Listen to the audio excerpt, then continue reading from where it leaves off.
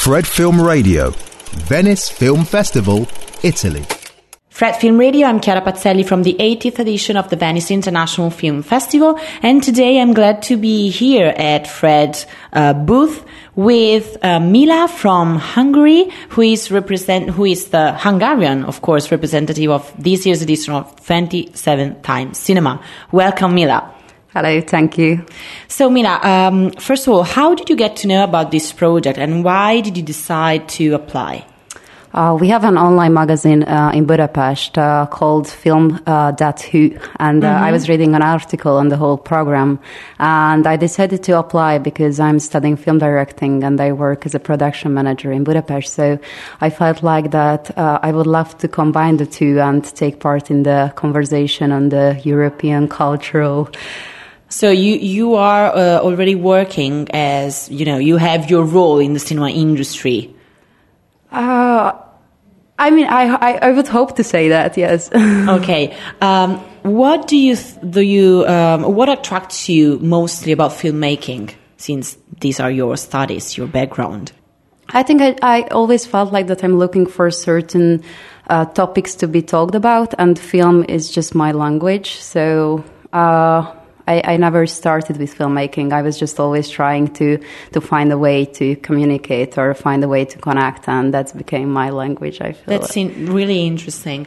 And why do you think cinema is so important nowadays? I feel like by using different characters, different perspectives, it can lead to conversations that wouldn't be possible otherwise, because you can connect with people through cinema, and therefore you can connect with certain ideologies, and you can understand on a deeper level situations otherwise you wouldn't connect to or wouldn't understand. And I think we watched films that really made me realize and reflect on that on a deeper level again. So you talk about conversation, communication, and this is something that is really part of this project, as you are 27 young cinephiles from one from each country of the European Union, and your role is also to judge actually 10 films from Le Giornate degli Autori section. And how do you feel in the role of the juror? Actually, it's great to be here. I learn a lot from the others. It's incredible to see all of these people coming from different backgrounds and have different perspectives. And I'm just repeating myself, but I feel like that's the biggest strength that we can have, starting conversations and telling each other where we are coming from and how we decided to have a certain opinion on something. And it's great to hear other people's background stories. And when we have discussions or we are debating, it's so honest, I feel like, because everybody comes from a really authentic point of view. And as part of this project, you can also attend several workshops.